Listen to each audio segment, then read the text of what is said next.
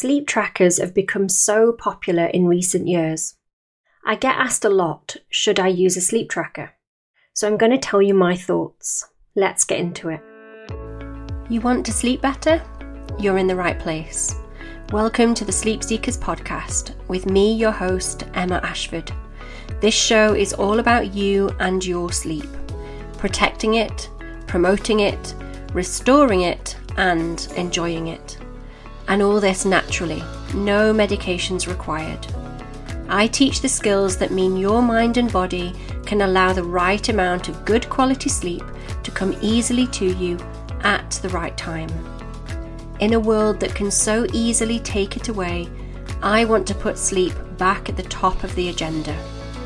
Your journey to great sleep and all the wonderful benefits it brings starts here. Hello and welcome back to the Sleep Seekers podcast. I'm your host, Emma Ashford. If you haven't met me before, I'm a sleep coach, insomnia therapist, and general sleep enthusiast. I love sleep so much that I founded Sleep Seekers, which is all about promoting and restoring good quality, natural sleep. And I've been working in sleep now for about 12 years.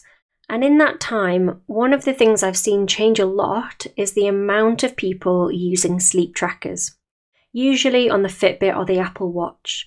And especially now because these sleep trackers tend to come as standard on the device. Sometimes people will come to me with the data from the device. Sometimes they'll be wondering whether they should use one. And sometimes people will be really worried by what they're seeing from the device. So in this episode, I thought I would talk about sleep trackers and the question that I get a lot. Should I use a sleep tracker? The first thing to say here, the most important thing, is that sleep trackers cannot accurately measure your sleep.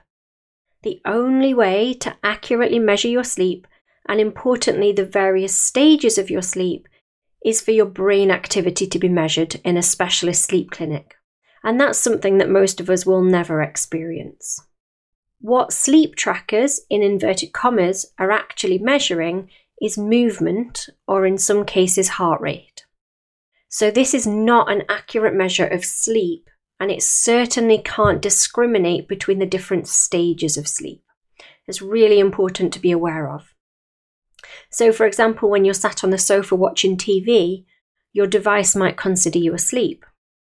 Or if you're moving around a lot in your sleep, it might consider you awake.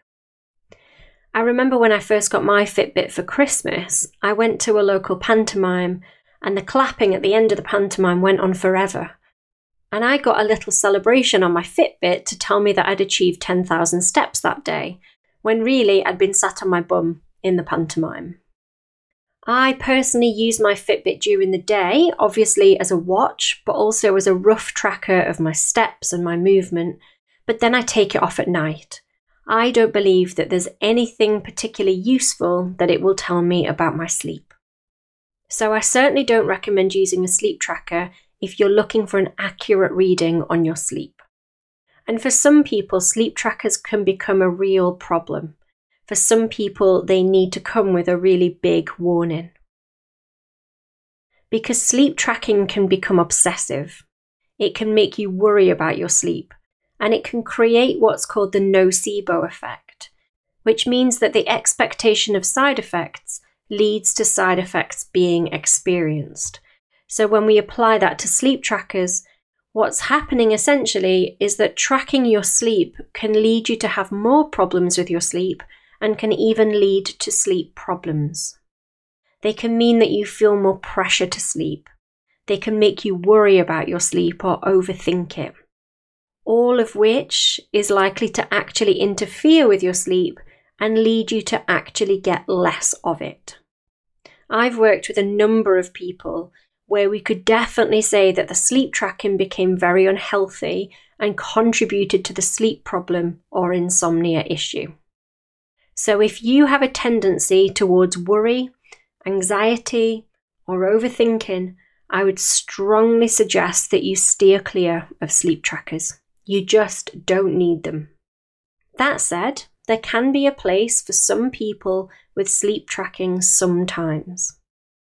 Anything that reminds you of the importance of good sleep habits is a good thing.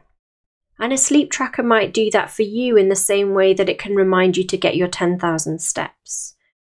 If you're wanting to work on getting to bed on time or some other habit related to sleep, they can also be a good reminder or a way to work on creating this habit. And some people love the feedback and the reminders that trackers provide to live a more healthy and intentional life in amongst all the busyness of everyday life. So they can have a place, and if they work for you, then great. My only caution would be that the measurement of sleep is not hugely accurate, and just be aware that for some people, they cause far more problems than they solve. What I would much prefer, and what I encourage everyone to do, is to become your own sleep tracker. You don't need to rely on a device to tell you how well you've slept. You can base it on how you feel. And most of the time, there's no need to have an accurate blow-by-blow account of your sleep, because the best sleep is the sleep that you barely think twice about. The best way you can become your own sleep tracker is to track the quantity and the quality of your sleep every morning and make notes based on positive or negative triggers to a good or bad night. Make a note of your dreams or disturbances in the night or how rested you feel.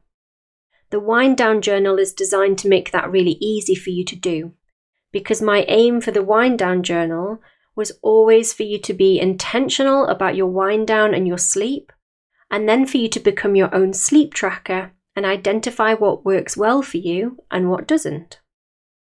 So I'll leave a link to the Wind Down Journal in the show notes, or just go to sleepseekers.academy/store and you'll find it there. If you're worried about your sleep, you might think about keeping a sleep diary with more detailed information. I often ask people to complete a sleep diary when they begin working with me. It just gives us a more complete picture of your sleep.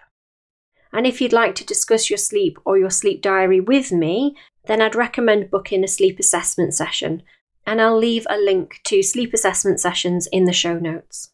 Becoming your own sleep tracker is the best thing you could do. It allows you to get to know yourself, your sleep, and your unique needs when it comes to your sleep and your wind down time. So I would encourage everyone to consider that above all else. So that's my views on sleep trackers. I'd love to know what you think. Do you use a sleep tracker? Do you like it? Have sleep trackers caused you problems in the past? I'll be interested to see where this trend goes in the future. Will more people start to realise that often it causes more problems than it's worth? Or will the technology get better and will it convince us more and more that it's tracking more accurately? That's all from me today. I hope to see you next time on the Sleep Seekers podcast. And until then, have a great day and I wish you great sleep. Don't forget to visit sleepseekers.academy to find out more and give us a follow on your preferred social media channel so you can stay up to date with what's happening. See you next time.